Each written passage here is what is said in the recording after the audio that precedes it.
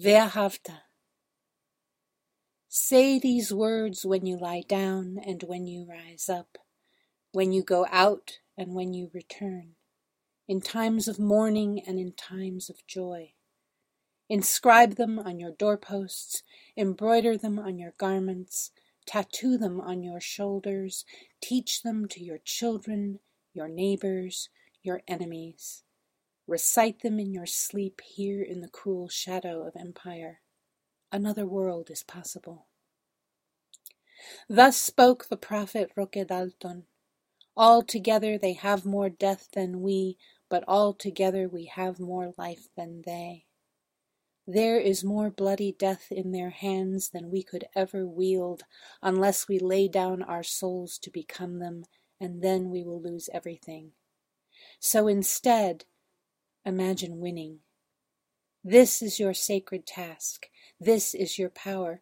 Imagine every detail of winning, the exact smell of the summer streets in which no one has been shot, the muscles you have never unclenched from worry, gone soft as newborn skin, the sparkling taste of food when we know that no one on earth is hungry, that the beggars are fed, that the old man under the bridge and the woman wrapping herself in thin sheets in the back seat of a car, and the children who suck on stones, nest under a flock of roofs that keep multiplying their shelter.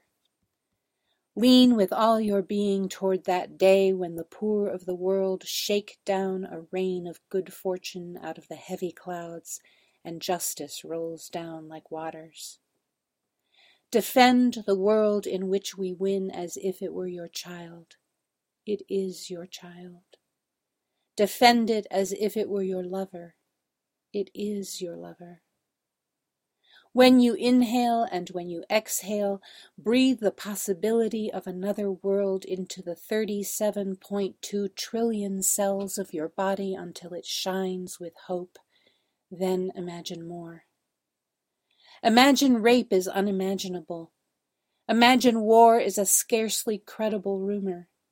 That the crimes of our age, the grotesque inhumanities of greed, the sheer and astounding shamelessness of it, the vast fortunes made by stealing lives, the horrible normalcy it came to have is unimaginable to our heirs, the generations of the free.